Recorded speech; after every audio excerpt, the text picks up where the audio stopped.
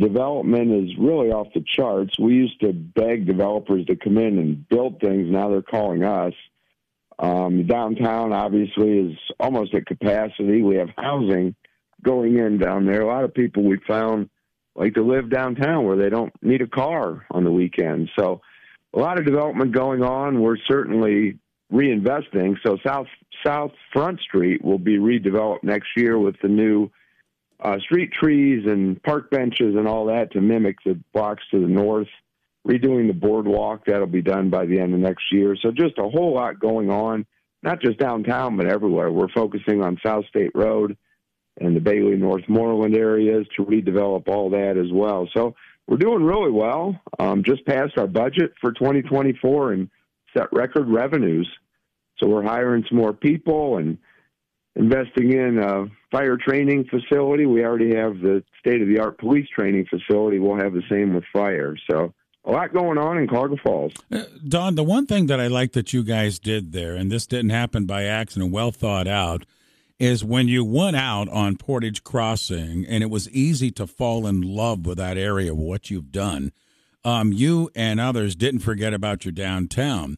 You took a lot of time and reinvested in the downtown. You opened up Front Street and got that all going again. So when you tell me that people are looking to move and live in town so that they can walk to the different locations, it doesn't surprise me. I think the city of Cuyahoga Falls have done a nice job of looking at the city atmosphere that it used to be, that you guys have brought back, but yet on the other side, you've developed and gone more modern out on Portage Crossing.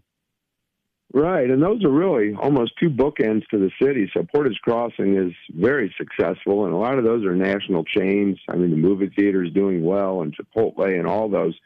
And then downtown is all locally owned businesses. So that's a lot of people's bread and butter, but not only is that their livelihood, but they sponsor baseball teams, and they're very involved in the community. So we really get the best of both worlds on each end of town there. Cuyahoga Falls Mayor Don Walters with us. And Don, I imagine, and let's talk a little finances. You mentioned you passed the budget and such, but when you look at the business tax base that you've been able to keep and even expand on, I imagine that has opened up the doors for so much in the city of Cuyahoga Falls. So talk about how the city is financially closing out 23 and into 24.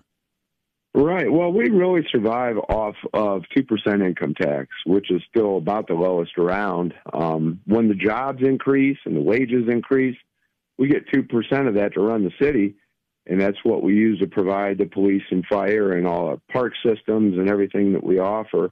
That's grown, so we can do even more, but we also want to reinvest. There's a business park going in off of State Road on Cochran Road, and that'll pay us back as well with new businesses and industry.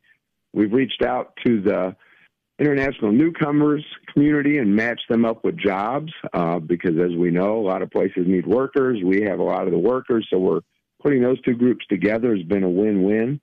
And, yeah, we're just in growth mode. And, I think people like it here. We're building new housing. The high-end maintenance-free housing is in huge demand. As fast as you can build a high-end townhome, they're filled. And if you recall, Grandma and Grandpa would want a condo. They didn't want to cut grass and shovel snow. That's still true. But now the young professionals don't really want to cut grass and shovel snow. So there's dual demand for that type of housing, and that's why we showed growth over the last 10 years in the census.